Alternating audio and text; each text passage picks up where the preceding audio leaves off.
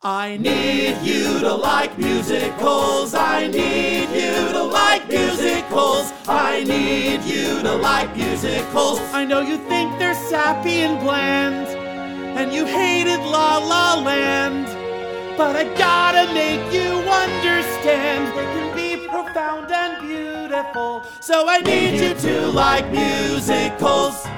Look, I never said this was going to be a weekly podcast. Sue me, what can you do me? I'm busy. Welcome, folks, to I Need You to Like Musicals. Sorry for the lack of episodes for the 2, maybe 3 weeks, I don't know, maybe 4 weeks. Look, I've got finals. I'm in the middle of finals. I'm in the middle of applying to grad school. And my personal life is in flames, just like it was at the last episode. No change on that front. And I'm gonna continue to keep that vague, because it's none of your fucking business, quite frankly. Anyway, do the acoustics sound different? Do not adjust your AirPods. I am in a different space for the first time in the history of this podcast. I am not in my studio in Van Nuys, California. I am currently house sitting for my aunt and uncle and feeding their cat, Lily, who has no interest in coming anywhere near me. Won't even take a treat from me when I say her name in a sing-song way that I was instructed to. So it's really like there's no cat at all. But I'm making sure that cat doesn't go outside, more or less. I don't know. This is the house of my aunt and uncle. It is right near my actual house. It's really just a walking distance. And I've been house sitting at this house for my whole life, more or less. Came here as a child and house sat for them in my 20s. Very different experience house sitting for them in my 20s. I have the letters of disappointment to prove it from them about why did you have a party here and fill the trash cans full of beer and not do the one thing you were supposed to, which was clean up the dog shit on the front lawn. By contrast, what I did today was I drove home from work and stopped at the Ralph's and picked up some groceries and just had a quiet night at home by myself here and made an elaborate dinner for myself of chicken parmigiana and pasta al limone. And now I'm just sitting here recording a podcast about musical theater. You know, times have changed. The arc of history is... God, this is a shitty episode so far. You know, another thing that's different, and maybe that's playing into this is the first episode, and I Need You to Like Musicals history, that is not fueled by an energy drink. I did not have an energy drink, and the reason I did not is because it is currently the middle of the night. And I'd like to be able to sleep at some point. I don't think it would be a great idea to have an energy drink. I did have a Coca-Cola Classic, I should tell you that. A Mexican Coke, as a matter of fact. One in a bottle. I feel like there are helicopters. I don't know if that's coming through, but Jesus, there's they call it Viet Nuys for a reason. A lot of helicopters here in Van Nuys. Viet Nuys, get it? Nobody really calls it Viet Nuys. Let's talk about some news, some Broadway news of the week. Waitress, the musical, the movie, is in theaters now for 5 days only, a limited engagement. Actually, today is day 2, or tonight was day 2 of that 5-day engagement, so you've got 3 days to go. This probably won't be released for a couple of days, so you may be hearing this on the last possible day to see Waitress, the musical, the movie. Check your local listings. It's one of those, do you remember they used to do this a few years ago, maybe a decade ago? They did it with the Neil Patrick Harris, Stephen Colbert Company, Sondheim's Company, where it's the filmed play, and they show it in a movie theater, but it's like a limited thing for a weekend, and they act like it's your only chance you'll ever get to see it, but then eventually it can be gotten elsewhere, and everybody calms down. Or maybe I'm just telling myself that to make myself feel better, because I, in fact, turned down an opportunity to see Waitress, the musical, the movie, this very evening with a group of people, half of whom I knew and half of whom I did not know. I did not have the stomach for interacting socially this evening, to be honest. I've never seen the show Waitress. I've heard a few of the songs. I've heard that song, She Used to Be Mine. Some people sing it at work. And I felt like I'm in a raw place, and I didn't need to be hearing that kind of melancholy shit. I enjoy Sarah Bareilles and the songs that she writes. I found the movie that it's based on, the source material, the Kerry Russell movie, to be somewhat depressing. And not just because the filmmaker was murdered and supporting actors. Check out Adrian, the documentary on HBO. Is this all over the place, or am I on fire? I can't tell. Hang on one sec. You know what? I'm going to say that I was on fire, as evidenced by the coughing fit that I just had. It was just too much gold. I couldn't take it. Anyway, the two musicals for this week, as you know from reading the title of the episode, are Guys and Dolls and Man of La Mancha. So today is Positivity Day, guys. I like both of these. Both of today's musicals are solid B pluses. I give these both a B plus. We don't have a grading system here on I Need You to Like Musicals. That would be stupid, right? And it would be weird to say, C minus for Jekyll and Hyde. That is the grade that Jekyll and Hyde would get.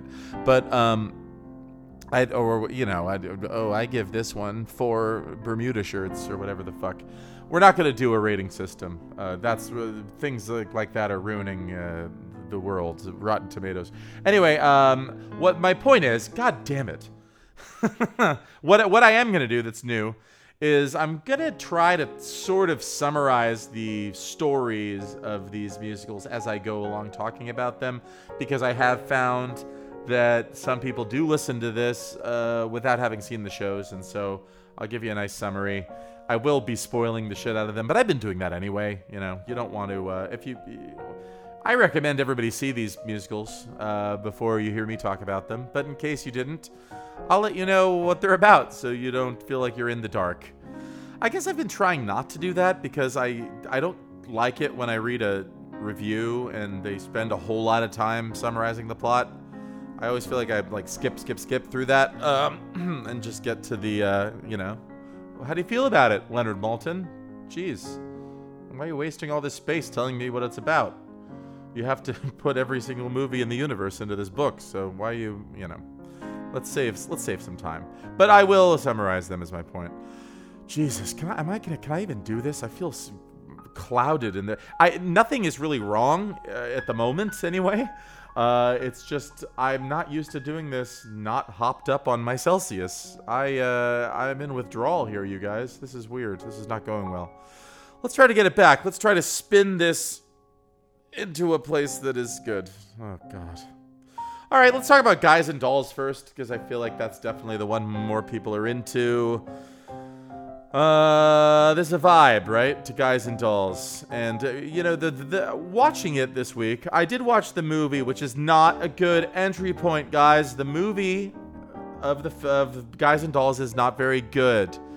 It is a star-studded affair, but I think it's sort of generally understood by the musical theater intelligentsia that it's not a good representation of Guys and Dolls. Guys and Dolls is very theatrical and energetic, and the movie is kind of lying on its side and dull, and there are some strange casting decisions. We'll talk all about it. But the vibe of Guys and Dolls reminds me very much of the Italian restaurant where I work as a singing waiter. The whole thing of these old-time hoods and the way that they talk.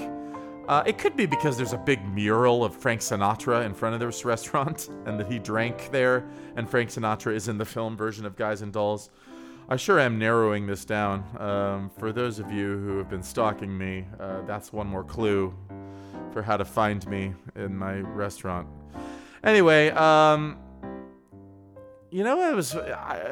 this can't be a creative thing to wonder, but why is gambling a sin? Who decided gambling was a sin? The Bible doesn't even condemn gambling, as it turns out, at least according to my Google search about the Bible. It does condemn love of money in Timothy, Hebrews, Proverbs, and Ecclesiastes. I didn't do a lot of research into that, but those 4 books apparently condemn love of money. So then why doesn't the Bible condemn Wall Street, man? Why does it condemn Casino Morongo? Timothy, Hebrews, Proverbs, Ecclesiastes, Timothy's, Hebrew, Proverbs, Ecclesiastes. You ever seen Bear, the musical Bear, a pop opera? That's what I was referencing there. That may not even be in Bear anymore. I saw a very early version of Bear. I saw the world premiere of Bear in Los Angeles in the early 2000s. And when they go, Romans, Timothy, Corinthians, Leviticus, Romans, Timothy, Corinthians, Leviticus. I think those are the books of the Bible that condemn homosexuality in some way, shape, or form. So anyway, Timothy, Hebrews, Proverbs, Ecclesiastes. Those are the books that don't like gambling. Or the love of money. They don't mention gambling. Anyway, also so why is gambling illicit? Also, especially craps. This whole thing is about shooting craps in a crap game. And there's something about shooting craps. To this day, it's way more of an illicit thing than playing poker, right? I think it's people have a poker night at their buddy's house, and that's a little bit more. But then people shoot craps in an alley, and everyone gets arrested. I don't know. I don't understand. I don't like gambling myself. It's the one thing that people get addicted to that I did not bother to get addicted to, because it just always made me sad. I think I'm a little bit cheap and a little bit tight-fisted, and if I spend 20 minutes in a casino and lose $20 to $40, I just get melancholy about it. I never think, I gotta get that back. I just walk away with my tail between my legs, and that's not fun. Let's talk about the history of the making of Guys and Dolls. The thing about Guys and Dolls is it was really just a producer having an idea and hiring some guys. It's the Backstreet Boys NSYNC model of making art. It's not somebody that had a dream and a fucking acoustic guitar and decided to tell a story. It's some mucky mucks tried to hire some fellas to make a thing. That's what this is. And the thing that they wanted to make was a musical adaptation of the short stories of Damon Runyon. Damon Runyon, you know who he is. He's a Prohibition-era guy who was started out as a sports reporter for the Hearst papers, the William Randolph Hearst papers. The man was a heavy gambler, a drinker, a smoker, and a son of a bitch, as it turns out. He wrote these short stories that are about these hoods, in New York City that are with the racing form, and they're gambling, and it's all during Prohibition. At one point, according to the Wikipedia page about him, he was married to this lady for a while. He went to Juarez, Mexico at one point and he placed a bet with Pancho Villa. And Pancho Villa sent a 14-year-old messenger girl so he could place the bet with him. This 14-year-old girl placed a bet on the wrong horse by accident, and that horse won the race. And then she was chatting with him and told him she wanted to be a dancer. And so he said, hey, look me up, kid, if you're ever in the Big Apple. And sure enough, 5 years later, she came to New York City. She was 19. She looked him up. He got her work at a speakeasy, and he left his wife for her. And then his ex-wife became an alcoholic, and she died of a heart attack. And one of his children also died of alcoholism, and the other one suicided. And then he died of throat cancer. So, not a lot of sunny elements to that story. Damon Runyon. You hear people talk about Runyon-esque characters a lot. Do you? Is that something you hear a lot? Anyway, Damon Runyon, short stories. This one is based on one particular short story, The Idols of Sarah something. I didn't write it down. Asshole, idiot. Anyway, also the idea of, you ever see that movie Cinderella Man? Apparently he coined that name for Jim J. Braddock, the boxer. He called him Cinderella Man. And then they made that Russell Crowe film about it. Which is it's a stupid name, Cinderella Man. The score to Guys and Dolls is written by the great Frank Lesser. The lesser of two evils, am I right? It's not spelled that way. It's with a weird O in there. Loesser. And he's, one of these World War II musical theater guys that we discussed before. He was writing songs and serving in the Air Force. And he wrote a song called Praise the Lord and Pass the Ammunition. You know that song. It's a patriotic song. I've heard people say that. I actually don't know that song, but I've heard that saying said. He wrote a bunch of other war songs, and he wrote a whole-ass war musical written to be performed for soldiers abroad only, and it's called Hi Yank. Hi Yank! ! Frank Lesser is a Tin Pan Alley guy. You know about Tin Pan Alley? I was born too fucking late, you guys. I wish that I had been alive in Tin Pan Alley. It sounds like so much fun. Tin Pan Alley, if you don't know, is an area in Manhattan at 28th Street between 5th and 6th Avenue, to be exact, in the Flower District. And is these buildings full of cheap upright pianos with music publishers and songwriters all live there. And they just hammered out these tunes. Tin Pan Alley. I feel like I was built for that, but that doesn't exist. Does that exist in Nashville? I know people talk about Nashville, that's like where you go to like write songs for a living. I don't know how anything works, to be quite frank. And I feel like the songs written in Nashville maybe aren't the type of songs I would write. And also, who cares? This isn't about me. It's about Guys and Dolls. Frank Lesser did a musical called Where's Charlie? It's based on the play Charlie's Aunt. I know nothing about this. I know about the existence of a play called Charlie's Aunt because I feel like it's like one of those old community theater staples. I've never seen it. I don't know anything about it. And I've never seen Where's Charlie?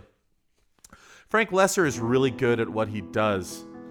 And the songs, the score of Guys and Dolls, they're great. I'm going to avoid, while talking about Guys and Dolls, a lot of this problematic tattletaling of the gender dynamic stuff because that could go way off the rails and it's boring and obvious. We'll all start with the premise that we don't think that it's good to talk like the characters in Guys and Dolls about women.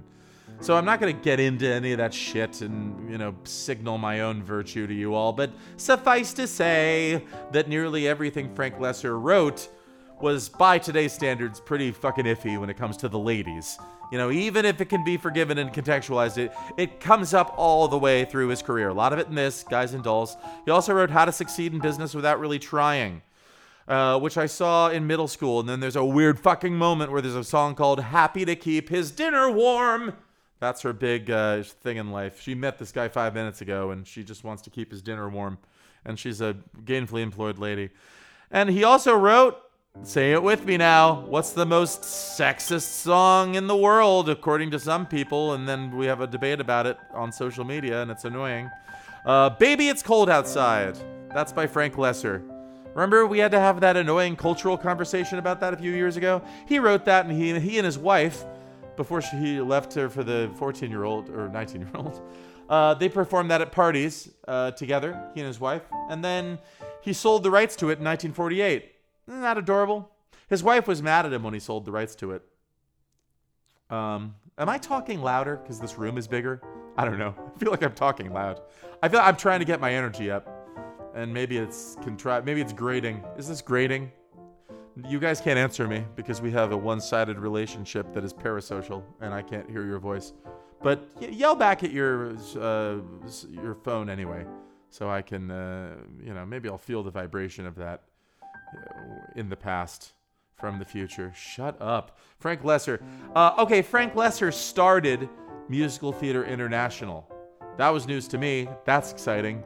Musical Theater International, if you don't know, is the company that owns all the fucking rights to all the fucking musicals. If you want to put on a show at any theater, even for kids, even for, $0, you got to go through Musical Theater International to get the licensing. Frank Lesser started that originally for his own work, and then he started doing it for everybody else.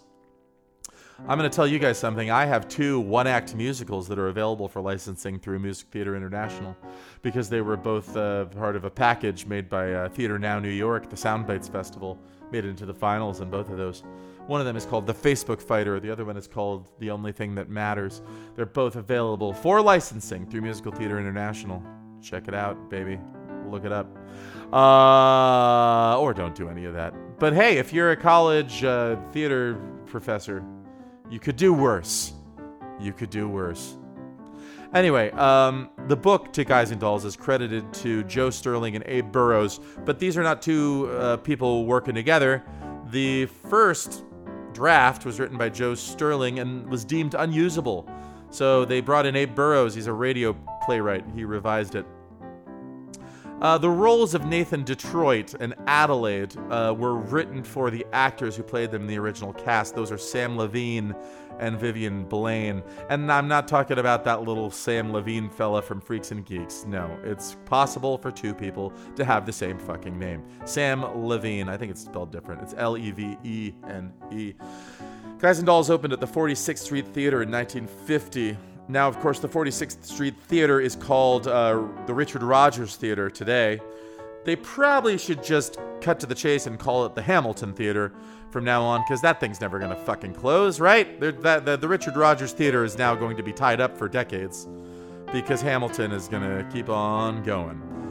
Guys and Dolls got unanimously positive reviews, well-deserved. New York Times said, quote, Mr. Lesser's lyrics and songs have the same affectionate appreciation of the material as the book, which is funny without being self-conscious or mechanical. Right.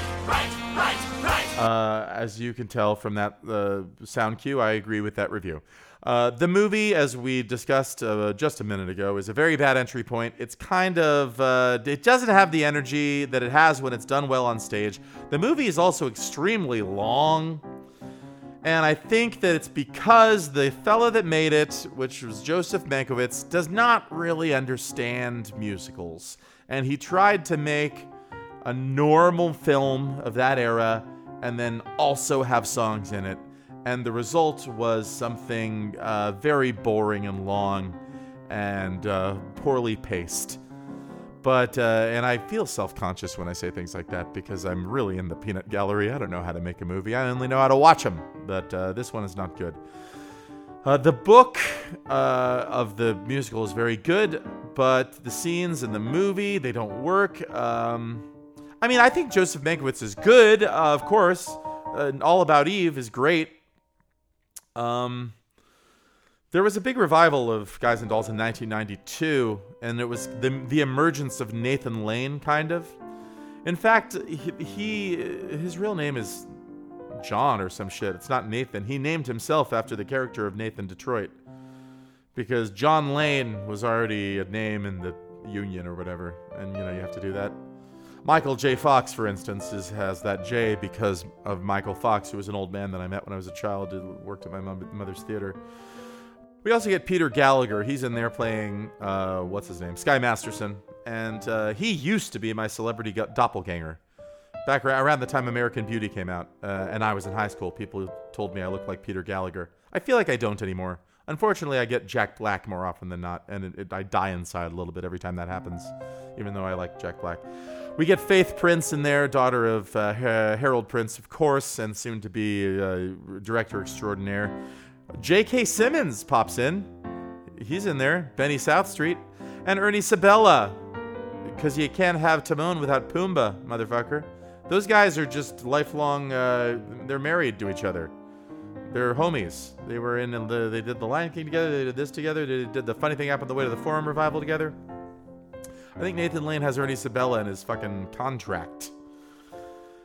So I first heard the soundtrack, the original cast recording, in my mother's car when I was a child. I did not have any idea what the show was about, but I made up this one in The Music Man. I made up my own idea about what was happening in the songs, listening as a child, in the backseat, transfixed by it.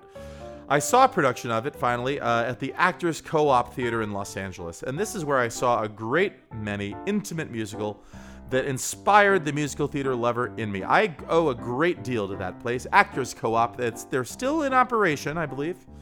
Their production of Into the Woods in the early 90s is what started it all for me. And then a bunch of shit that they did after that. The Actors Co-op Theater in the 90s, maybe I just loved it so much because I was a kid and I didn't know any better, but I feel like all of that shit was really good. The Into the Woods, the Guys and Dolls, they did Something's Afoot. You guys know that one? The Agatha Christie-ish one? That was a good one. Something's afoot, but the butler didn't do it. I got so excited about Something's Afoot that my headphones fell off. There's no need to wear headphones, really. There's only one thing, and it's my voice. And the music gets added later by Compassion Fatigue. Thank you, Compassion Fatigue, for that music. Check out Compassion Fatigue on Spotify and Apple Music. I really am doing a lot of self-promotion in this episode today. Oh yeah, I am Compassion Fatigue, in case you didn't know, in case that wasn't clear. What was I trying to say? So Guys and Dolls, it's the quintessential musical, or it should be. Like, it's so good. I think if you are introduced to musical theater via this one, you'll probably like musicals. If the answer to what is a musical is Guys and Dolls, then you're probably someone who likes musicals. If your first exposure is something like Cats, then you probably hate musicals. It's as simple as that. But it's like, okay, there's singing and there's dancing and there's characters and there's comic relief and there's leading romantic leads. It's got it all, and it's sort of a template for what a musical should be, I think. It's the defining musical of the golden era. So I did watch the movie because there's really no other options. I don't think. Somebody can set me straight on this. I don't know if there is a filmed play version of this. They should have made one, goddammit, of the one in 92 with all those movie stars. But all you really get are clips from that. The opening dance number in the movie is cool. Runyon Land, they call it. And, of course, the choreographer, let's not give short shrift to the choreographer, Michael Kidd. I know very little about Michael Kidd. I only know him from the Birdcage reference when he does all the Martha Graham, and Michael Kidd, and Madonna. He also choreographed Seven Brides for Seven Brothers, which includes some insane dancing, acrobatic madness dancing, which is the only good thing about it. Everything else about Seven Brides for Seven Brothers is unwatchable. Is that the one with the fucking bless your beautiful heart? Horrible. Not a good musical. Not a good movie. And this whole thing, yeah, it's the people in the streets, and it's like, oh, wow, and I think the point of it is, look how seedy these streets of New York are.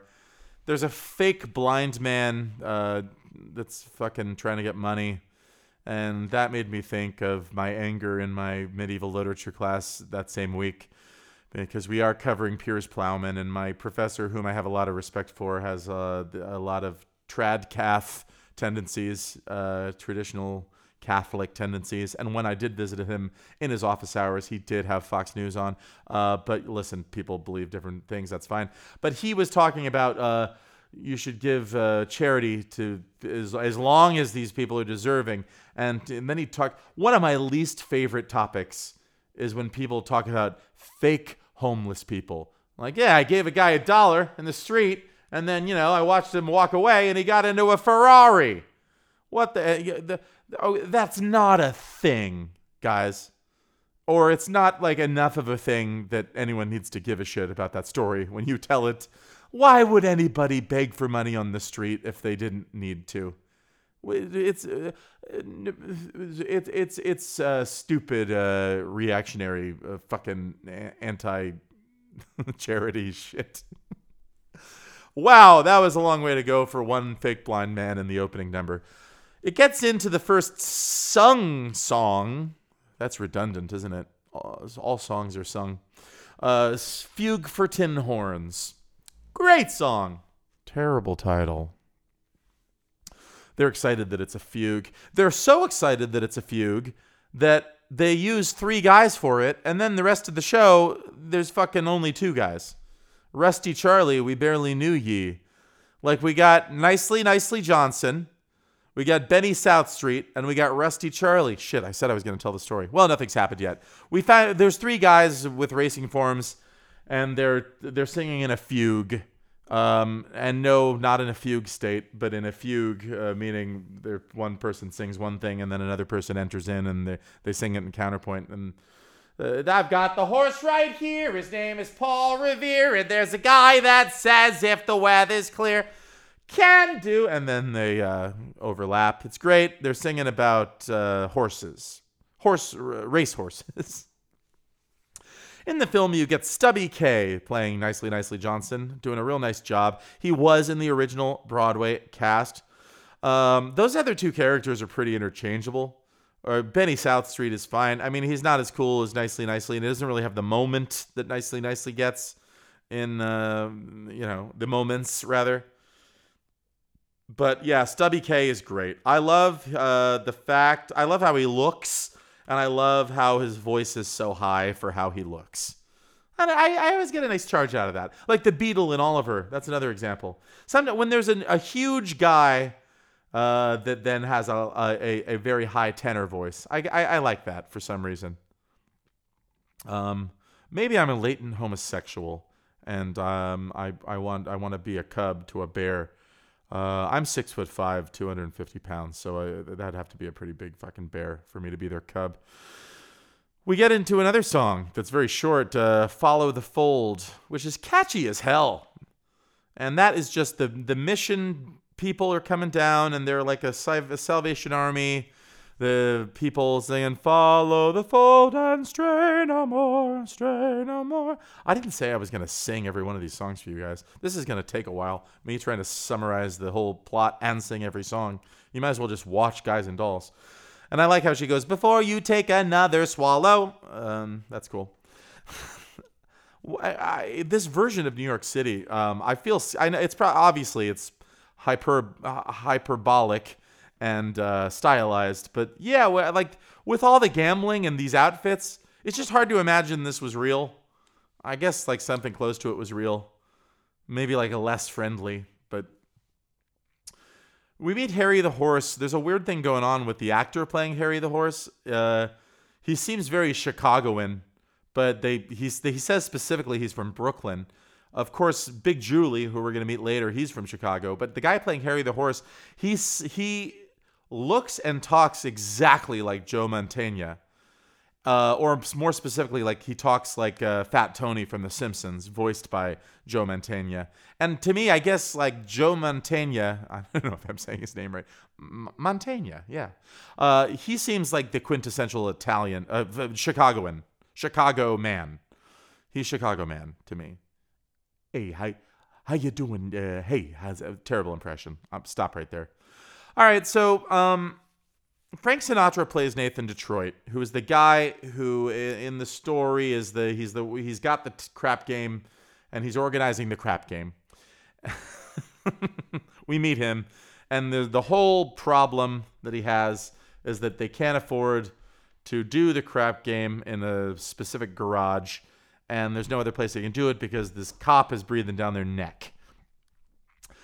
Terrible casting of Frank Sinatra as Nathan Detroit.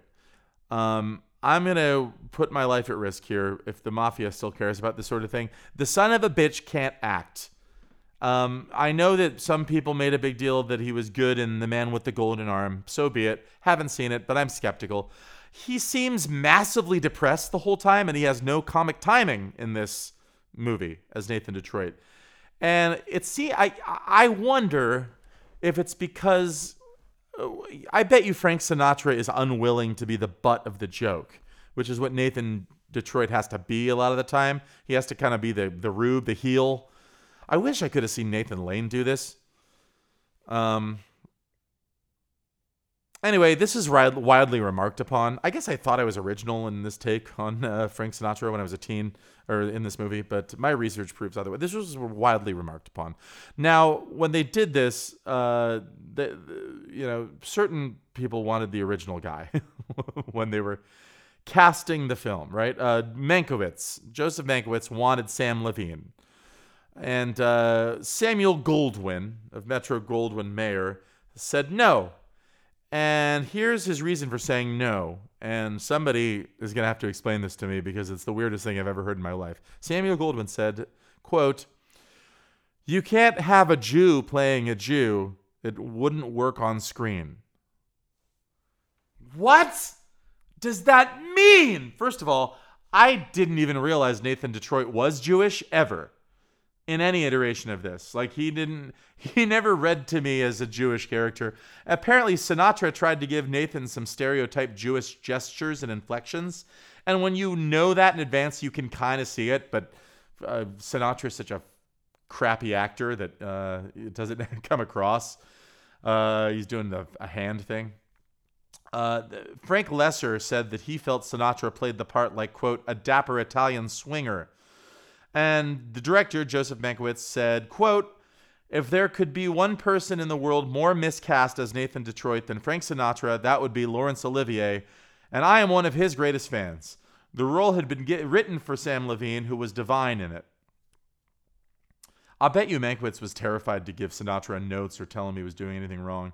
And I bet he was scared to not say that he's one of the biggest Sinatra fans, too. This is very cool. I found this out. Stephen Sondheim, at the age of 25, wrote a review of this film in a periodical called Films in Review. He said, this is Stephen Sondheim, the soon-to-be master, before West Side Story, mind you. This is 2 years before West Side Story, 1955, when the film came out. Quote, Sinatra ambles through his role as Nathan Detroit as though he were about to laugh at the jokes in the script. He has none of the sob in the voice and the incipient ulcer in the stomach that the part requires, and Sam Levine supplied so hilariously on the stage. Sinatra sings on pitch, but colorlessly. Levine sang off pitch, but acted while he sang. Sinatra's lackadaisical performance, his careless and left-handed attempt at characterization not only harmed the picture immeasurably, but indicate an alarming lack of professionality. Right. The mob must have threatened Sondheim for that. Maybe that's why he never had a big hit in his life. Ever. Don't say bad things about Frank. Anyway, there's all the speech patterns in this, the Runyon-esque characters. They don't use oh god, I don't even know what it's called. Yeah, I'm a fucking English major, and I know so little about grammar and usage. But they say it does not seem possible, or they don't say it doesn't. You must concentrate on the game, Nathan. You know what I'm saying? That's how they talk. So they got this problem. They don't know where to put the fucking crap game. They sang a song called "The Oldest Established," which feels like it shouldn't be called that. It should be called Nathan Detroit, right? And that must have been like a hack that they had, since on Broadway their Nathan couldn't sing, so they had a bunch of guys sing a song about him. Well, it's good old reliable Nathan Detroit. I guess I am going to sing every song, but I wanted to demonstrate the fun rhythm of that song. Nathan, do-da. Then they're like, okay, let's get some money for this by bilking Sky Masterson, who's a high roller gambler, by winning him in a bet, beating him. Jeez. I may bail on this whole idea of telling the plot of the story because the podcast is going to be too long if I do that, because we're barely into this. So they decide, what we'll do. Nathan decides, I'll make a bet with Sky Masterson. I'll bet him that the strudel sold more than cheesecake. And he does a little insider trading on this. He has his fucking henchmen go into the kitchen and ask how many cheesecakes were sold last week and how many strudels. The numbers on that, by the way, are 1,200 cheesecakes and 1,500 strudels. That's a lot of fucking desserts. This place is doing very well. Adelaide comes in. Adelaide is Nathan's girlfriend. She is annoying, but it's not her fault. It's she's the quintessence. She's the original, character voice character that annoys people that don't like musicals, which ideally is you, my podcast audience, unless any of these prior episodes have had any effect on you. Did I mention I need you to like them? Can we get to work on that? Adelaide, I'm Adelaide. Oh, gosh. Vivian Blaine plays her in the film, reprising her Broadway role. And then, of course, Brando is playing Sky Masterson, and boy, oh boy, what a drink of water that guy is. In 1955. This is a non-canonical Brando film. They didn't even mention it in that Brando documentary on Turner Classic Movies, which is a very good documentary. Not the one where it's tape recordings of him talking. For God's sake, can we not...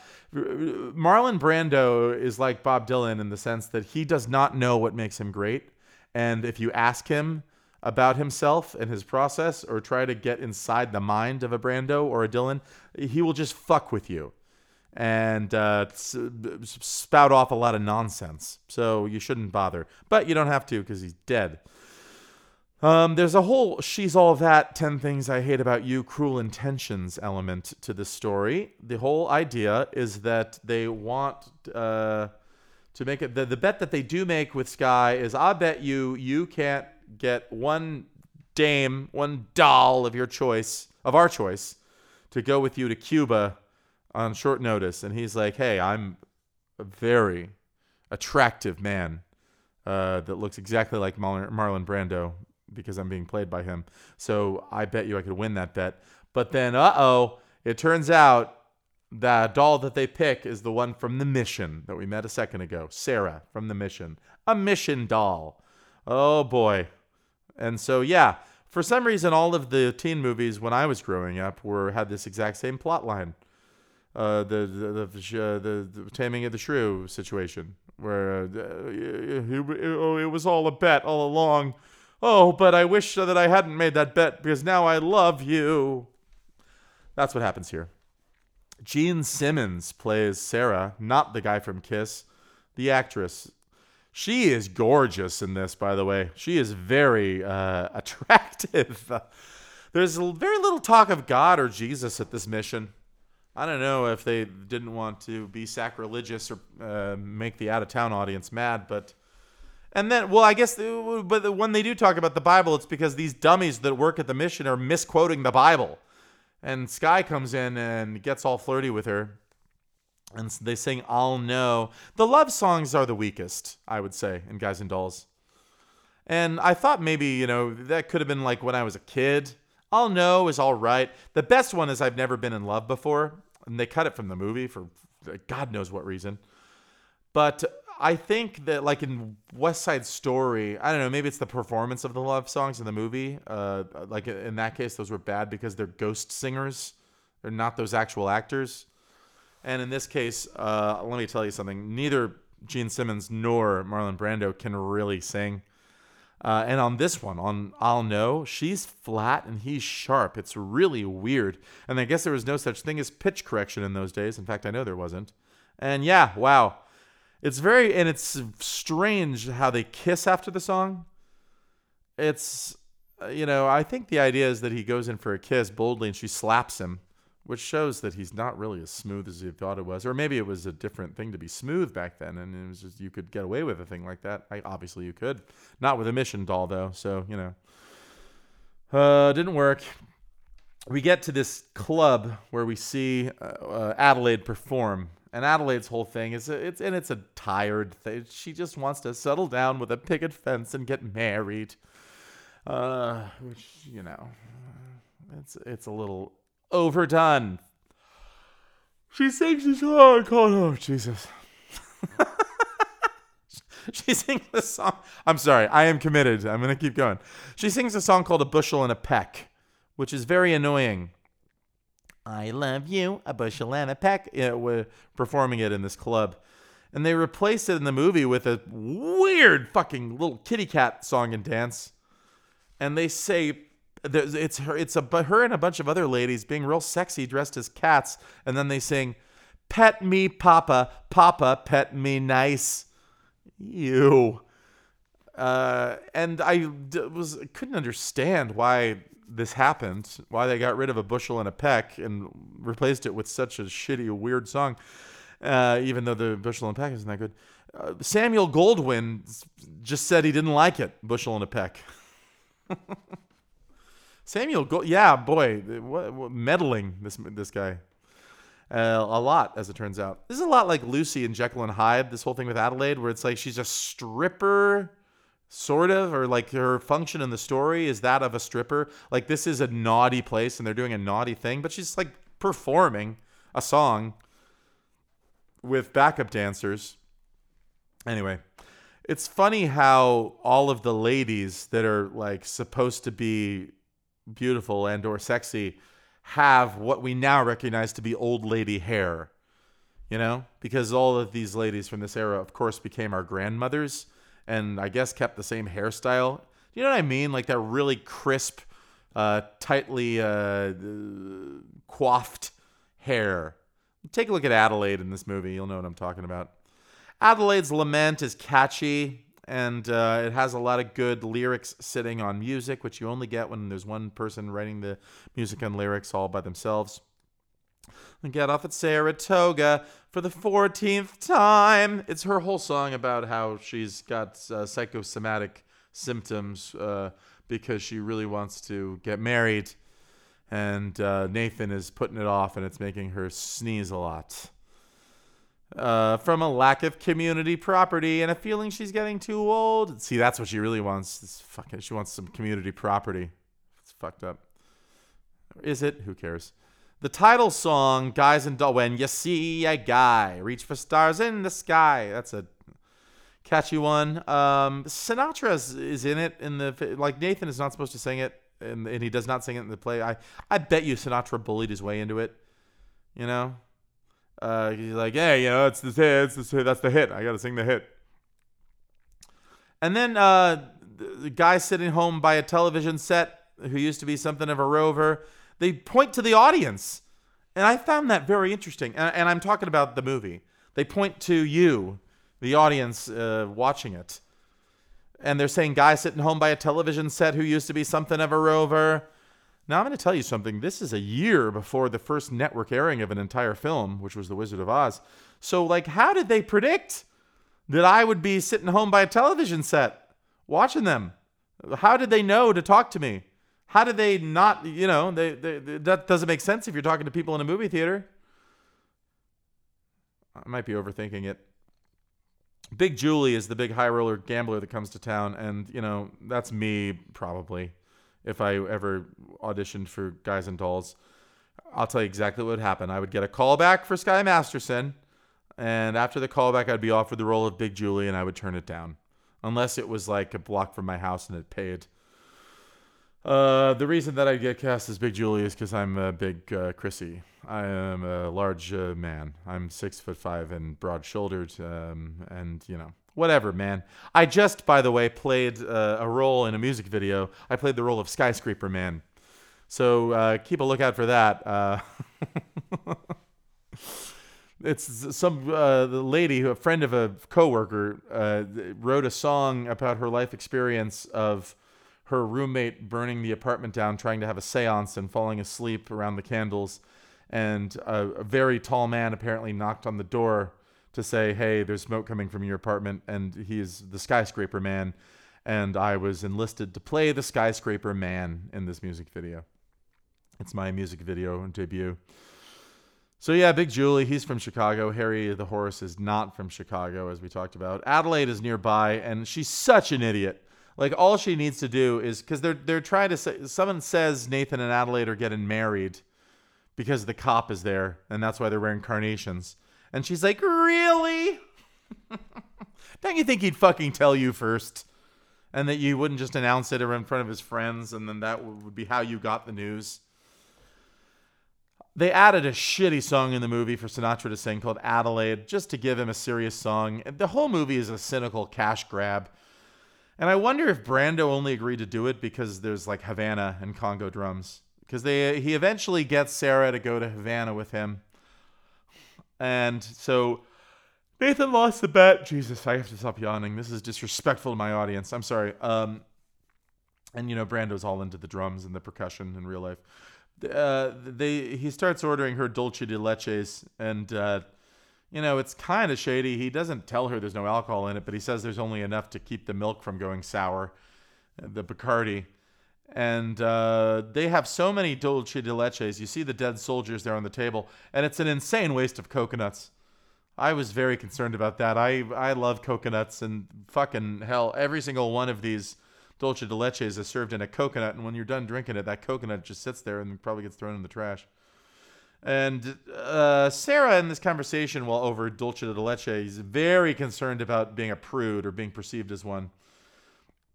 And there's a whole ballet. It's not a ballet. There's a dance sequence where she fights off all these. She gets drunk, basically.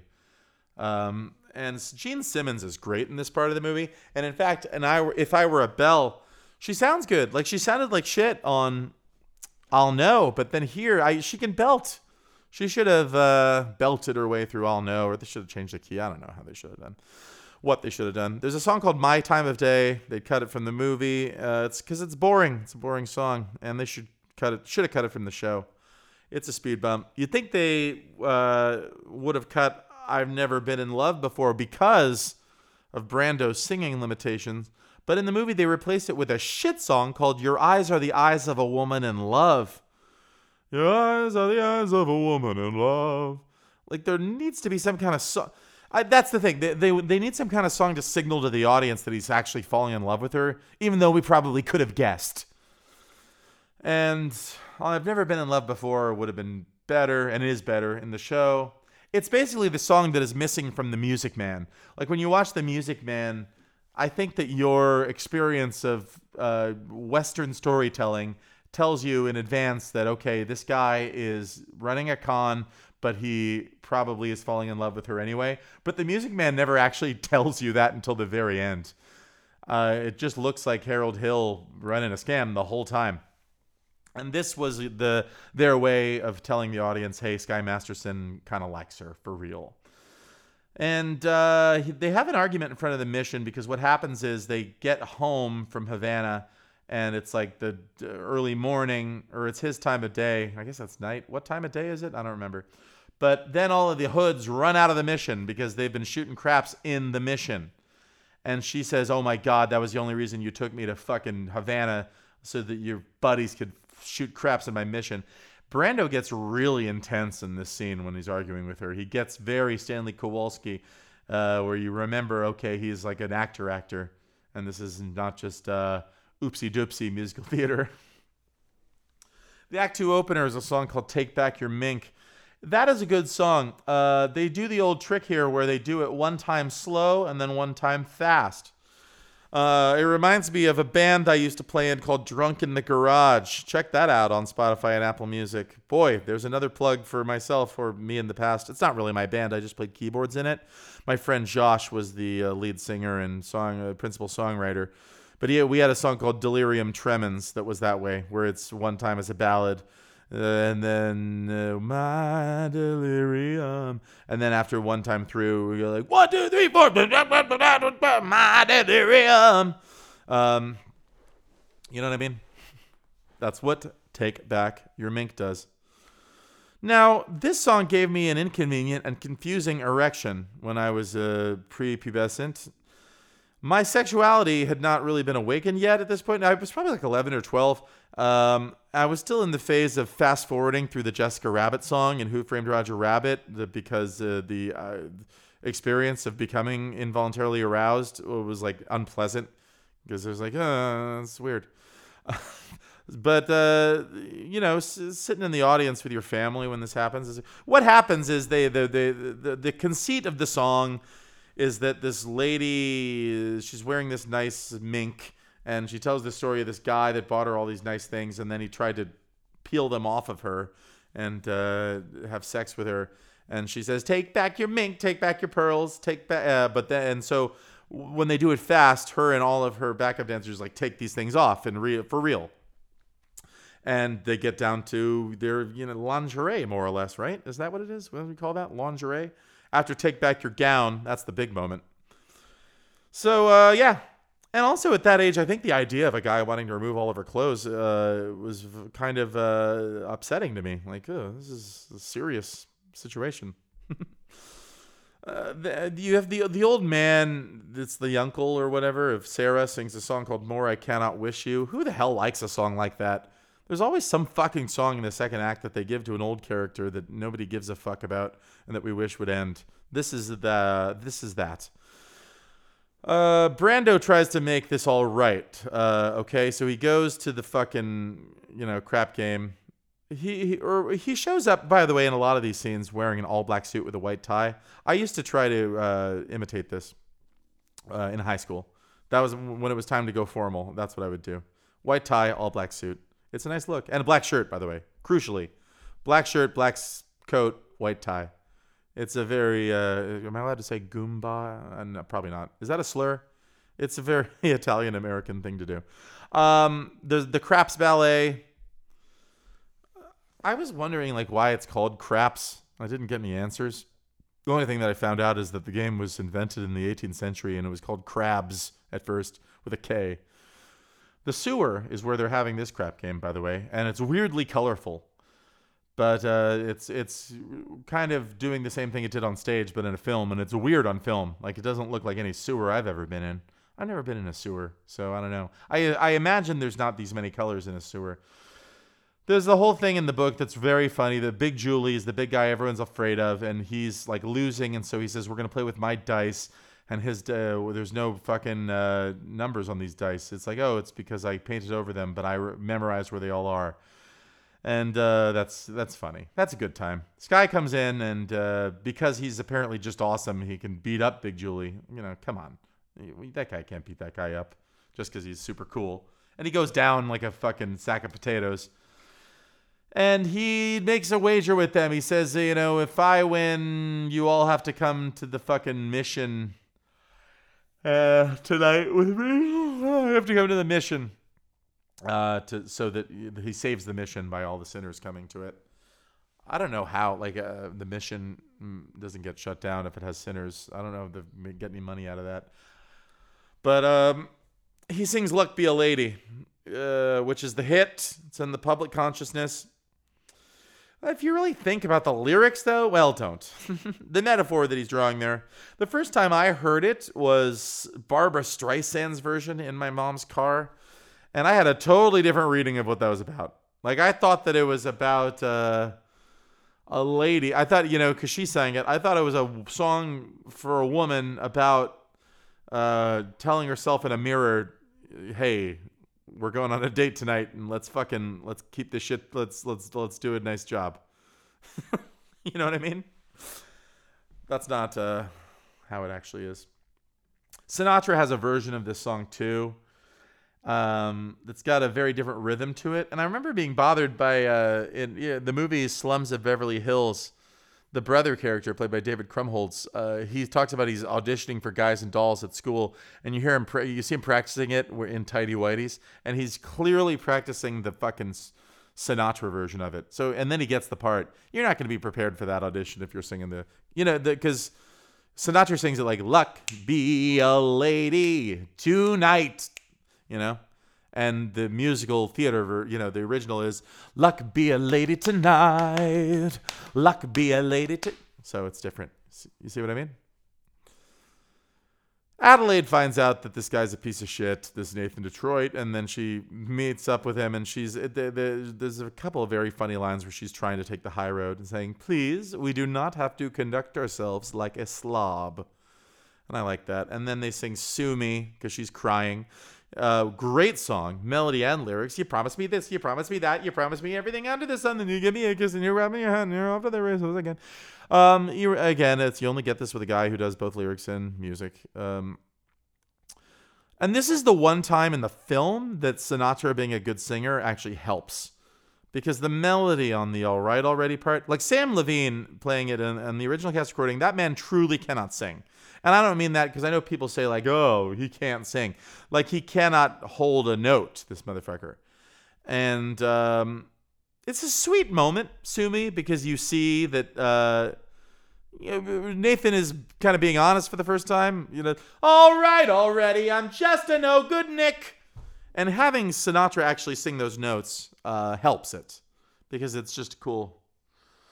The best years of my life I was a fool to give to you. All right already, I'm just a no good Nick. All right already, it's true, so new, so sue me. I like it. I kind of wish there was a turn in the third verse.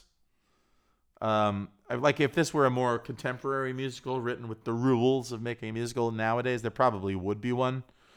Because the song actually does, it loops 3 times.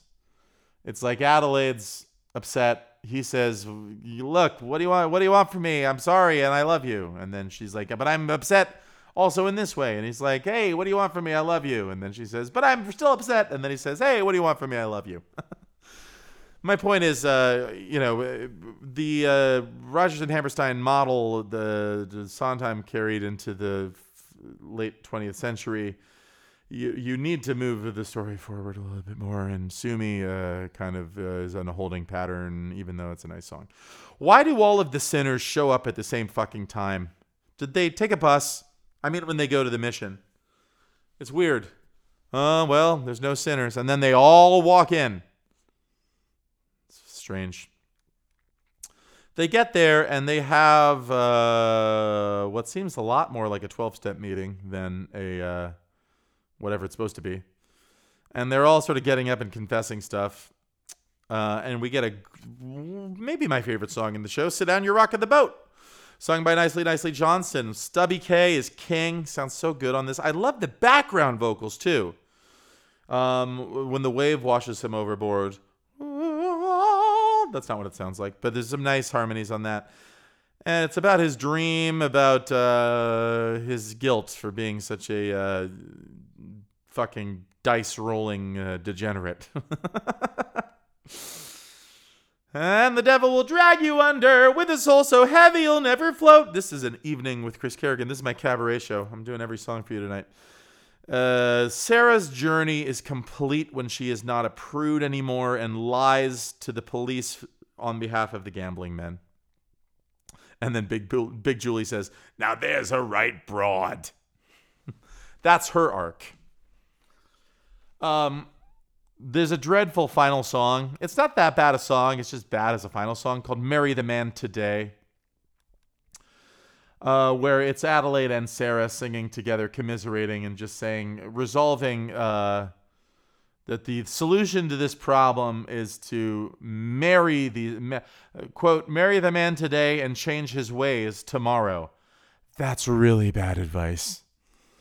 I know this is a musical. To quote the great Pippin, the son of Charlemagne, all right, I know this is a musical comedy, but I want my life to mean something.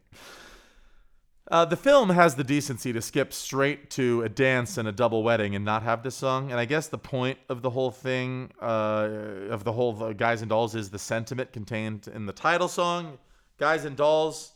Everybody sings that in the finale.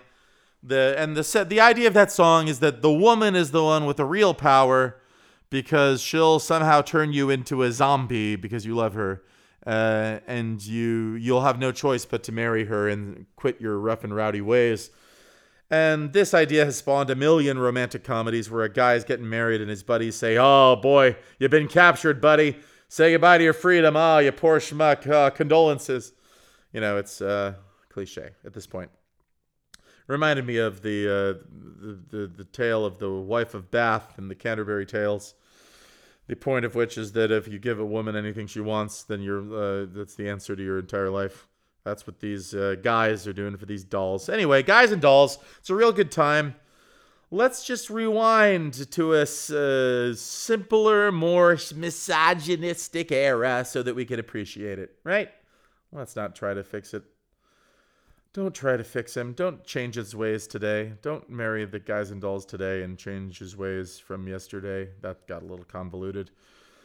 It is time to move on to our second musical after a quick bathroom break. If I had any sponsors, wouldn't this be an amazing time to tell you about those sponsors? I don't have any.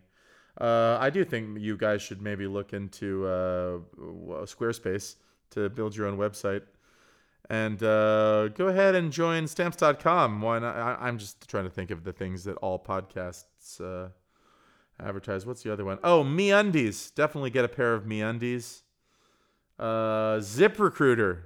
Go ahead and go over to ZipRecruiter for all your recruiting needs. Anyway, I'll be right back. I'm going to go to the bathroom. Okay, we're back. That was a disastrous break. Boy.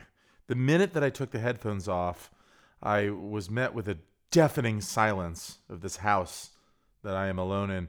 I think that when I'm going through times of personal strife and sadness, I tend to always keep things noisy, whether that's like music or TV or podcasts. I am a large consumer of podcasts, as you can tell by all of the popular podcast sponsors I knew a second ago.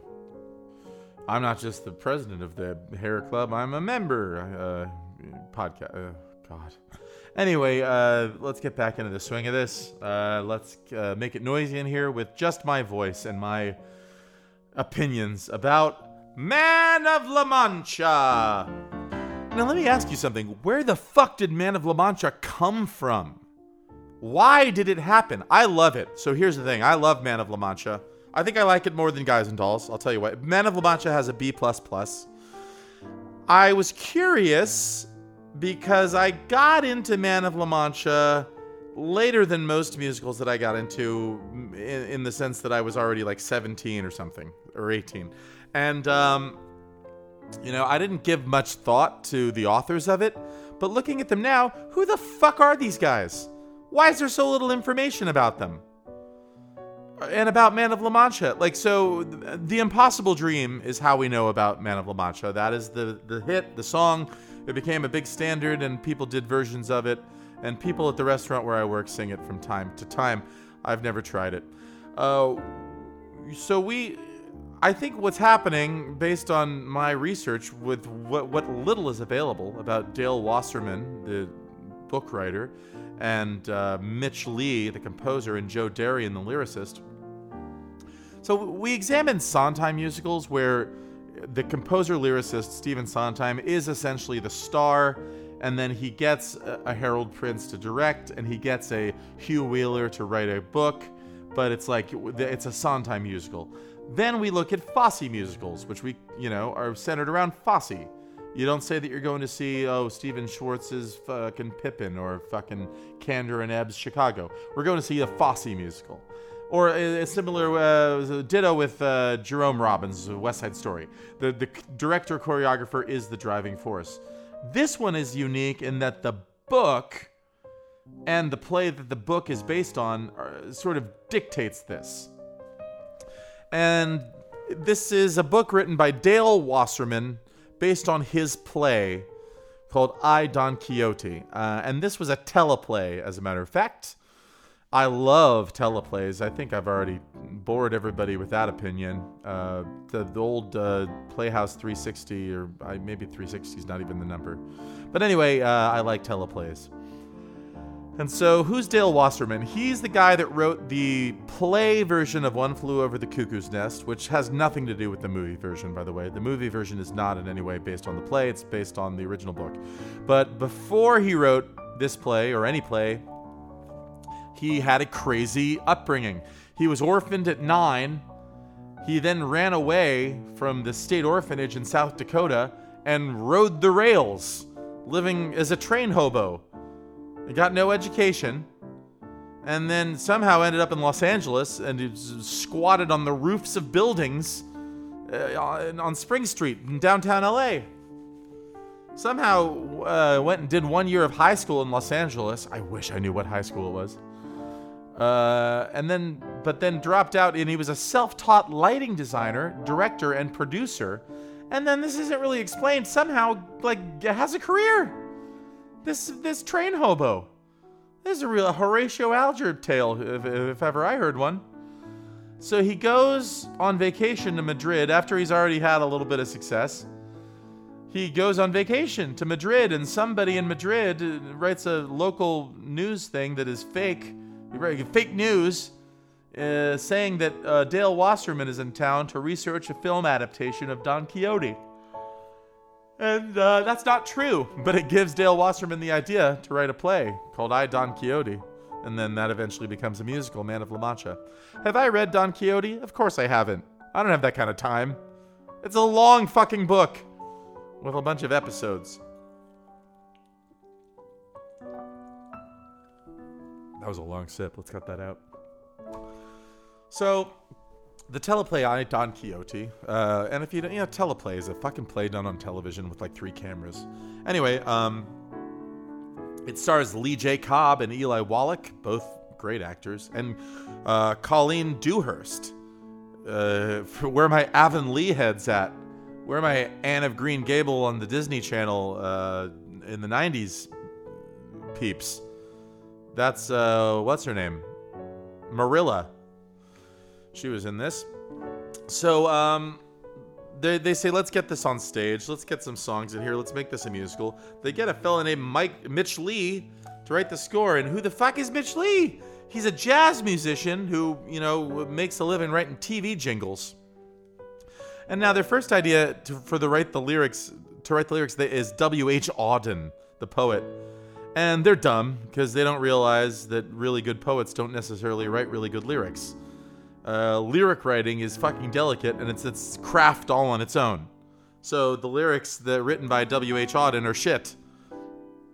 I don't know if the poetry is good. I know that people seem to like W.H. Auden. It's like Nick Hornby. When Ben Folds, who was a recording artist that I grew up liking a great deal, and now I don't like very much because it's all very juvenile. It's the Kevin Smith problem of you get a little bit older and you realize, oh, this is still for teenagers. But he did an album once with Nick Hornby writing the lyrics, and I was like, oh, that's great. Nick Hornby, the author who wrote the books about a boy and High Fidelity and things like that.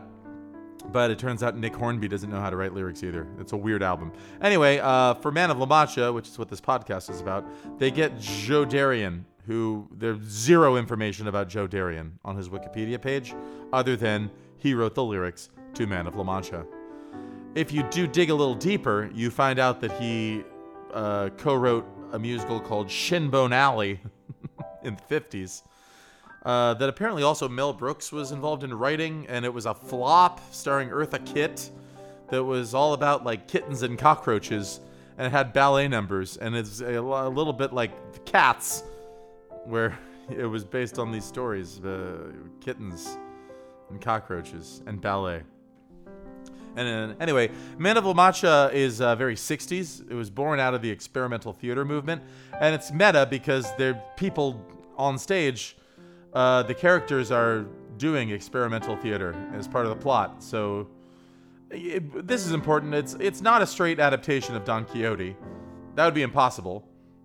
There are 400 characters in Don Quixote. It's a tiny part of the novel.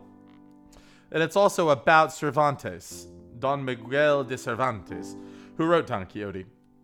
It's about his experience before the Spanish Inquisition, but it isn't really about that either. It's a Dale Wasserman says that the Man of La Mancha he's referring to in the title is Cervantes, not the character of Don Quixote. So I probably won't tell you the plot of... I'm going to give you an overview of the plot now so I don't have to go along the way and do it. So it starts with Cervantes and his buddy getting arrested. They're theater guys because they put on an entertainment. And they're there awaiting punishment from the Inquisition. And there are all these other creepy prisoners there that are trying to rob them and saying, oh, we're going to give you a trial to see if we won't rob you. And then they say, oh, well, I'll do a defense, but I would like to do it in the form of an entertainment, a charade. And then he puts on makeup and he like casts it with the prisoners. Like, you play this and you play this. And he tells the story of Don Quixote de la Mancha, which is the fake name of Alonso Quijana, an old man that loses his mind and thinks that he's a knight errant. And he gets his neighbor, Sancho Panza, to be his squire. And then he goes and he hangs out at this inn and he meets a whore, a sex worker named Aldonza. But he does not call her Aldonza, he calls her Dulcinea because he thinks she's a beautiful maiden lady fair. But she's like, I am just a whore named Aldonza. And he's like, no, you're Dulcinea. I don't know what the fucking difference is between those two names, or why one is nice and one isn't. I guess that's how things were in Spain at that point in history. And then there's all these little scrapes he gets into there at the end. And there's an asshole named Pedro. He beats up Pedro and... But then his family's worried about him. His niece and his niece's husband is very worried. And they go back to try to fucking... They're not that worried. They're actually self-interested. And they try to trick him, get inside his madness and trick him and pretend to be knights themselves. And then the whole thing goes down where Aldonza gets gang raped. I mean, it's pretty clear that's what we're dealing with. And... he's like, no, I still love you. You are my Dulcinea now and forever. And then finally his fucking niece's husband pretends to be the Knight of the Mirrors and makes him look himself in the mirror. And then the madness spell breaks. And then he's like fucking like, oh, I'm just an old man. And then anyway, more on the ending later. The ending's very moving, certainly. So on Broadway, the lead role was played by Richard Kiley. And I don't know much about Richard Kiley except that I saw him in a TV movie in 1997 about Alzheimer's disease called Time to Say Goodbye? ? It was about a guy that wanted to do an assisted suicide. And I remember being told by my mother that that was the guy that originated the role in Man of La Mancha, but I had not seen Man of La Mancha yet. And that is a very disturbing TV movie. I don't know if anyone remembers that. Why would you? It was a TV movie, 1997.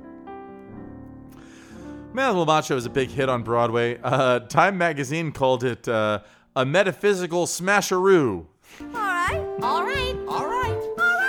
A metaphysical smasheroo. Okay. The New York Daily News called it an exquisite musical play. The finest and most original work in our musical theater since Fiddler on the Roof opened. It moves enthrallingly from an imaginative beginning to a heart-wrenching ending. Right. I think I should make a new sound cue for just like sort of agreeing with the review. That's not just a wrong or a right. If I did make that, then you probably just heard it, and I sound like an idiot talking about it. In 1972, they made the film starring Peter O'Toole, Sophia Loren, and James Coco. That is the only entry point I am aware of. I watched that, and that's how I got to know this thing. And it's a good movie with good performances. Peter O'Toole is amazing in this. He has a singing double, but it does not seem like it. He's doing a great job of lip syncing. I think that the movie is pretty faithful to the play. It cut a couple of songs, and it did add a weird, long, boring sequence at the beginning. I suggest you fast forward that. They put that in there to make sure that you really wanted to watch this, because there's a whole goddamn thing where they put on a performance and then get arrested and then have to march through a thing to another thing. And it's weirdly long and makes you wonder what you've gotten yourself into. They did, at one point, maybe in the 80s, maybe in the 90s, I don't know, they made this fucked up CD of a bunch of opera people singing this. Placido Domingo, Julia Mijanes, is that how you say that? Jerry Hadley, and just for fun, just to make to show you that we're not too serious here, the Patink, Mandy Patinkin playing Sancho Panza. Very fucking strange.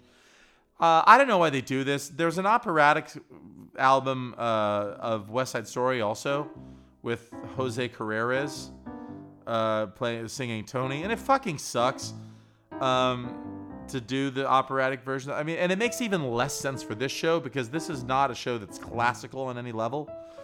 If you West Side Story, at least it's like Leonard Bernstein is a classical conductor, and his music is a bit, Baroque and sort of interesting. And it's not that this music isn't interesting, it's just that it's very theatery and it's very charactery. And having Placido Domingo sing these songs is fucking strange. Also, he Me Too'd the shit out of some people. Or we Me Too'd him.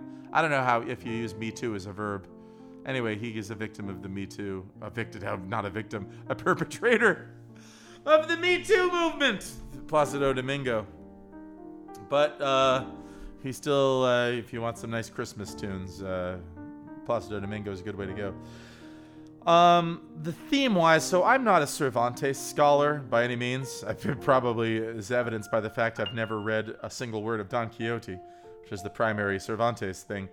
But thank God they made a truncated musical of it for us illiterate slobs to get a little taste. And the theme here, which I think is a resonant one, is that a key to a happy life is to tell yourself a story. And to not subscribe. It doesn't make you crazy. And what makes you crazy is thinking that there is an objective reality that you should accept and subscribe to. So, there you go. Fake it till you make it. Or just fake it, even if you never make it. Nothing is real and nothing to get hung about. That's the Beatles. That's not Man of La Mancha. I'm so tired. Oh my God. Let's get through this. It's gonna be great. Don't give up on me yet, audience. It's gonna be a great episode. It has been so far, and it will continue to be. Now, Peter O'Toole is on a whole other level, acting-wise, in this. He was one of our greatest actors. We lost him. He's lived to a very old age and made a strange movie right before he died called Venus, where you have to watch him grope a 19-year-old girl. But some of these monologues and his delivery on some of these lines is just miles above what anyone else in the movie is doing. When she says, the guy in the prison says to him, I hate you artists because you try to make man not look at reality. And he says, exactly! Reality! A stone prison crushing the human spirit. Poetry demands imagination, and with imagination, you may discover a dream. So I'm not a Peter O'Toole level actor, so I didn't do it justice, but he is great. Every scene that he's in is electrified. I've seen Lawrence of Arabia. I saw it recently for the first time. And I wanted to like it better than I did. I think maybe if you'd seen this in the theater for the first time when films hadn't been in color very long, maybe you would have been spellbound by how it looked. But I found the story of it all a little bit. I didn't like to have a lot of fun with it. But Peter O'Toole is great. Now, the whole conceit of putting on a play in the jail and getting the jailbirds to play the parts in the jail, it's like the ideal of every theater teacher in America, right? And I know this because I am a theater teacher in America. Like most of us, like this idea that you would go into a county lockup and put on West Side Story with the inmates. I think that's a specific example. I saw 60 Minutes where they did that. Maybe I did. Was that West Side Story? It was something.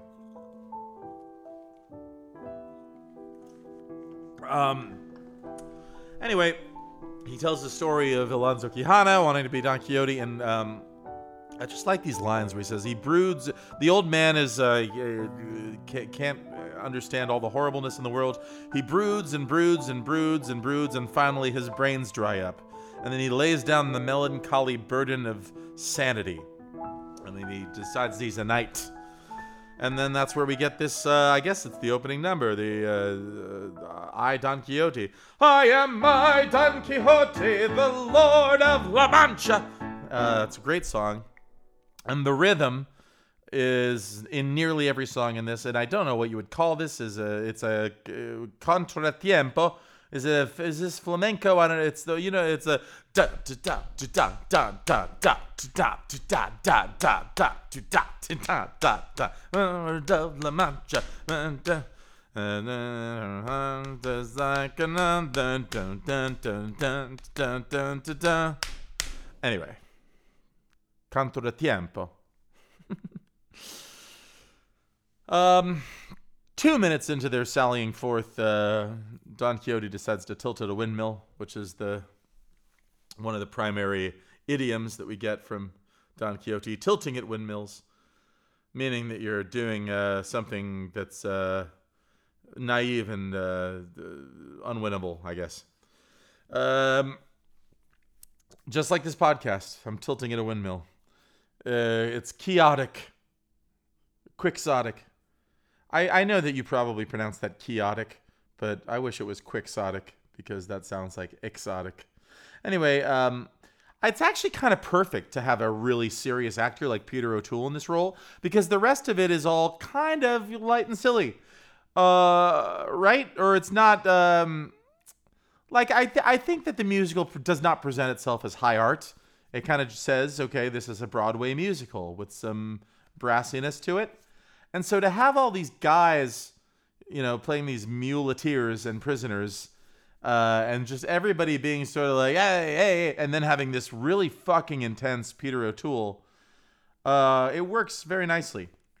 Peter O'Toole's performance in this, especially when he's Don Quixote, it reminds me of my dad, and it makes me emotional. I guess because I watched this with my dad, but also... my dad, when he was older and sick with Parkinson's, he had a Peter O'Toole as Don Quixote energy to him. When Peter O'Toole gets real intense and emotional in this, it's like when my dad would get wired on his Parkinson's medication. I realize that I am kind of so Sancho Panza, who is the guy. It's just a squire. And the thing about Sancho that's funny is, and James Coco is very good as Sancho in the movie. I don't know much else about James Coco and his life after this. But the thing with Sancho is he's like, I'll go along with them. I'm game. I'm his squire. I'm his friend. But then all the way through, like right at the beginning, he's like, what are you doing? It's a windmill. Oh, God, what are you doing? No, stop. Oh, jeez. And I feel like I am Sancho Panza in the jobs that I work.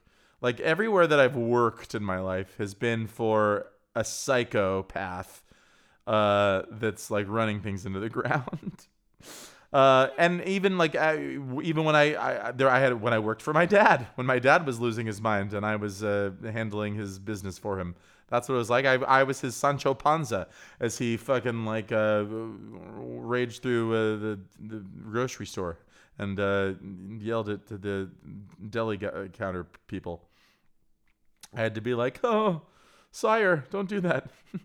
And, yeah, whatever. So we get to the end. We meet Aldonza, played by Sophia Loren. Practically unbelievable how gorgeous she is in this film. I'm not, and that's not all that matters. I mean, she's okay in it. Her singing voice it's like not much of a singing voice. And she does a talk sing situation. And I don't know why they didn't double her voice. If they doubled his, maybe they tried and it didn't work. I don't know. But, oh God, should I mention what my dad said about Sophia Loren in this? It's really fucking offensive. If you are easily triggered by offensive things that are both sexual and racist, please, you probably have a 30-second ahead skip button. I'm going to ask you to press that right now. My dad, talking about Sophia Loren, said that he wondered if her vagina tasted like olive oil. And then he cracked up at the joke that he made. He thought that was the funniest thing ever. My dad was not known for his humor. But he said that, and it was shocking. And it's hard not to think about that every time I think about Sophia Loren or olive oil or vaginas. So, yeah, the song, It's All the Same. Yeah, it doesn't really matter that she can't sing that well. But it does seem like she does care a little too much. She's singing about how she doesn't care, and she seems like she cares a little bit. And it's all like, it is a terrible life that she's living here. That you have to fuck all these mule drivers for money and also be their waitress. And they're so sweaty. These guys are all so sweaty, these mule drivers.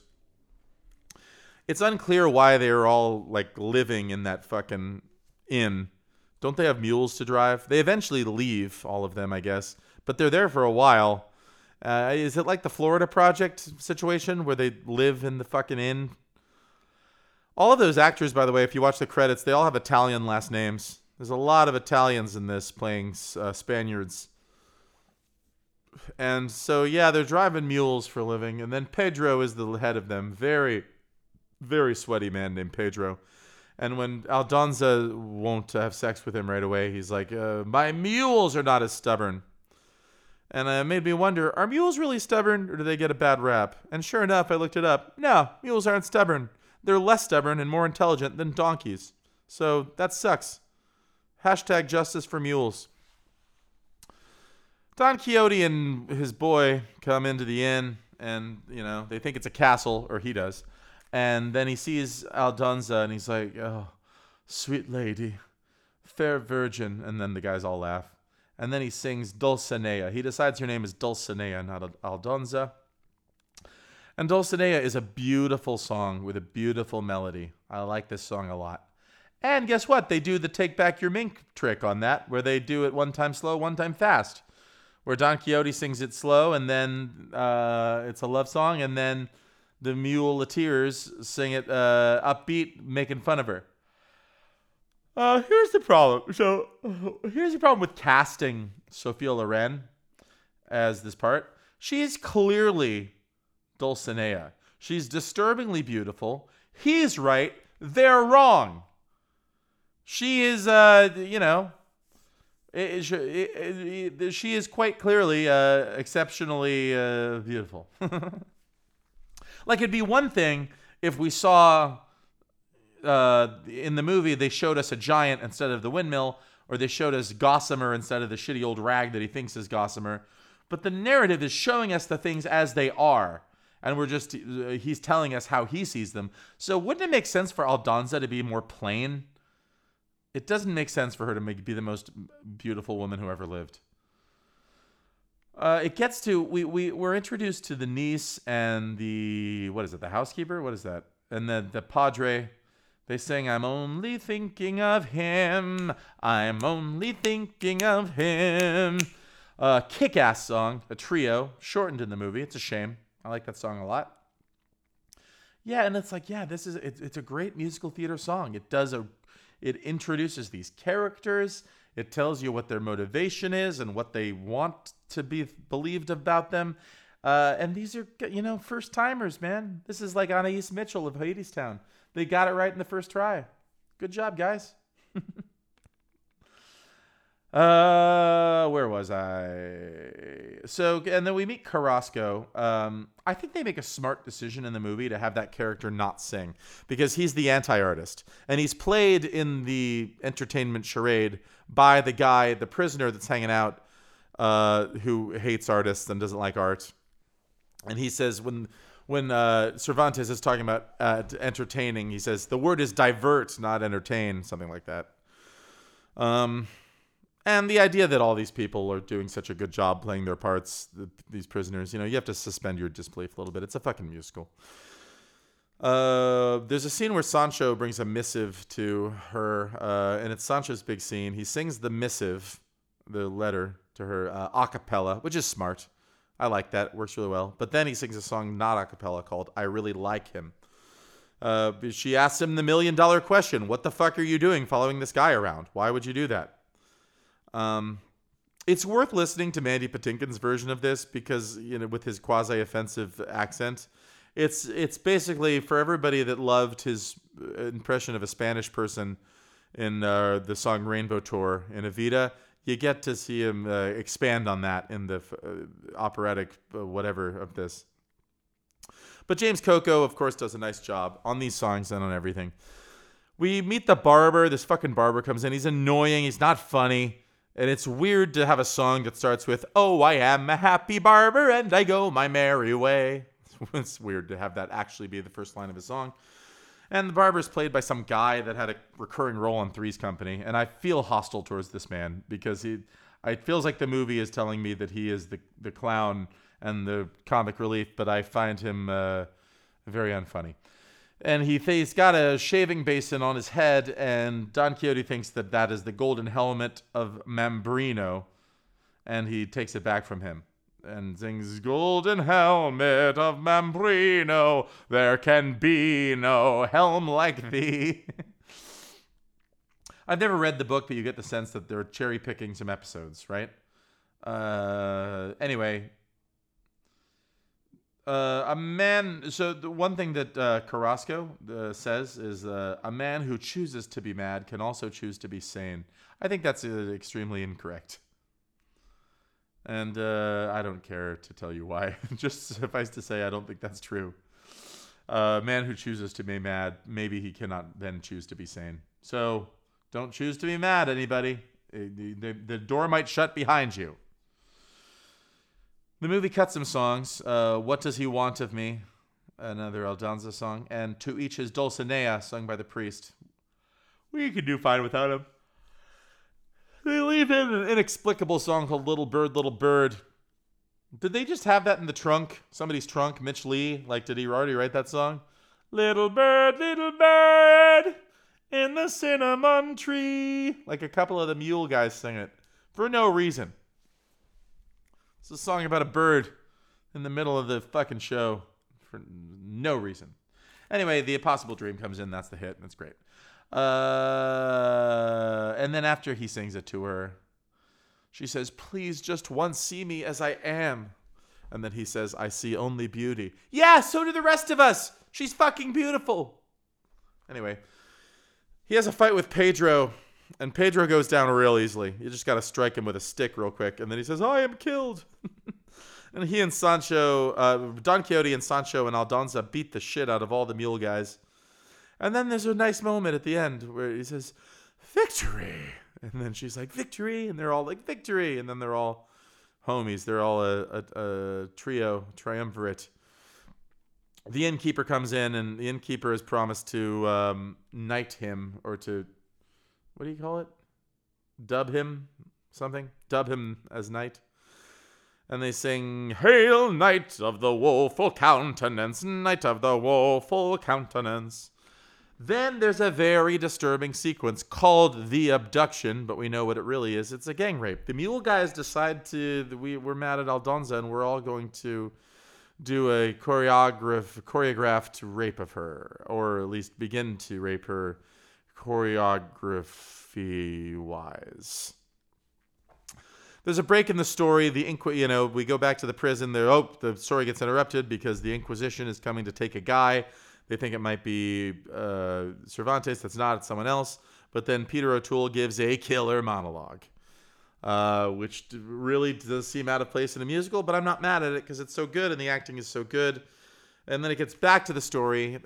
He and Sancho are sallying forth again, and they come upon Aldonza. She's sort of crumbled in the corner of the fucking desert or whatever it is, because they threw her out after they had their way with her. And she sings a song that is a banger. It's called Aldonza. Aldonza the song. Aldonza has all the best songs, the character, and this is the best one of hers. And they shortened it for the movie and made it start in the middle of a sentence, bizarrely. For a lady has modest and maidenly airs. Weird. And at this point, the fucking contratiempo is worn a little bit thin, because on this one, it's like, isn't this the same fucking song over again? And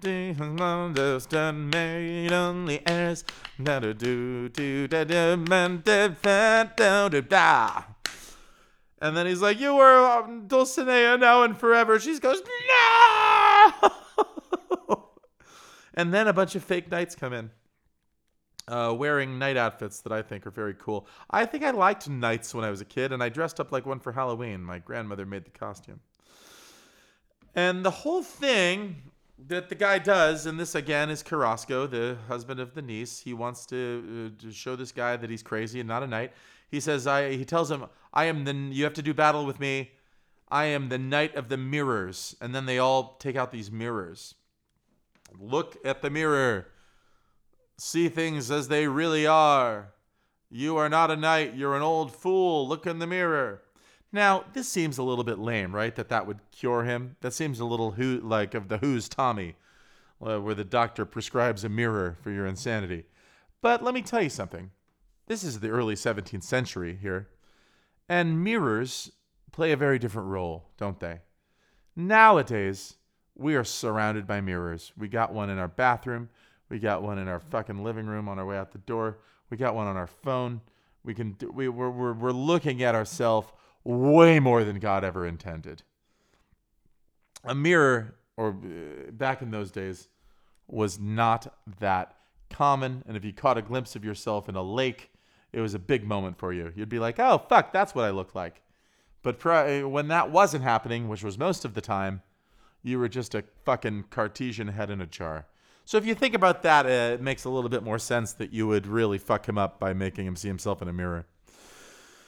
So he's all laid up in a bed. He's almost dead there. And Sancho comes in. He wants to see him. And they add a very unnecessary song called, it's not unnecessary. It's fine. I like a little gossip, a little chat, a little idle talk of this and that. Because you want to give our boy Sancho another song. You want to give him another song because we like him. And then Don Quixote, but now he's just Alonso Quijana. He's just an old fucking guy that doesn't think he's a knight anymore. He calls Sancho a fat pudding stuffed with proverbs. That's Sancho's thing. He's always to sing proverbs. Now, he starts making out his will, right? Because he's not crazy anymore. He thinks he is who he is. And then Aldonza breaks her way in. And much like the tear-jerking scene towards the end of Coco, Pixar's Coco, where he gets the old woman to remember and she starts squirting tears out, that basically happens here. And she starts singing Dulcinea to him. And man, Peter O'Toole's performance in this final scene is brilliant and devastating. Like, his eyes are red with tears, and then he says, "And perhaps it was not a dream." And then he's like, "Oh, what is sickness to a knight? What matter wounds, Sancho?" And then James Coco is like, "Hear your grace." And then they all fucking sing "I, Don Quixote" together, those three. And it really gives you chills. It's beautiful. And then, boom, he dies. But he died doing what he loved, singing a song about what a great knight he is.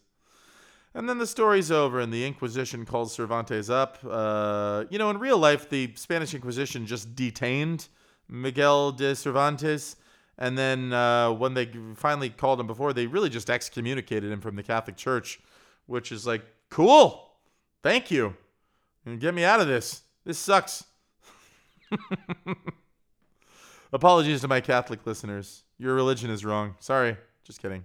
It isn't. Maybe it is. Hey, but that's the whole point of this story, is tell yourself a story and live it. The story that I'm telling myself is that I don't care for the Catholics and I don't want to be one. And if you're telling yourself the opposite story, then good luck with that. Logically, I don't really understand why the Carrasco, the niece's husband, wanted him to come home, because they suggest that he's self-interested, that he, all of the money is going to go to him when this guy dies. Isn't it more likely for him to die sooner if he's out there trying to be a knight than it is being an old man in a bed? Anyway, this could be something I'm not understanding, and it's something I'm getting wrong. Holy shit, this episode is not that long, guys. It's an hour 40 right now, and we're ending it, because we got to the end of Man of La Mancha, and it is now past midnight here in Vietnam, California. I have to come up with a final line here for you guys to sign off this podcast. I'm going to put it on pause because I don't have one ready. Please hold. All right, here we go. And the people all said, shut up, we're ending the pod. The people all said, shut up, we're ending the pod. Shut up, we're ending, shut up, we're ending the pod. Shut up, we're ending, shut up, we're ending the pod. Shut up, we're ending the pod. Ba-da-da-da-dum. Thank you very much, folks, for listening to I Need You to Like Musicals. That's all for now. And until next week, onward to glory I go. Da-da-da-dun.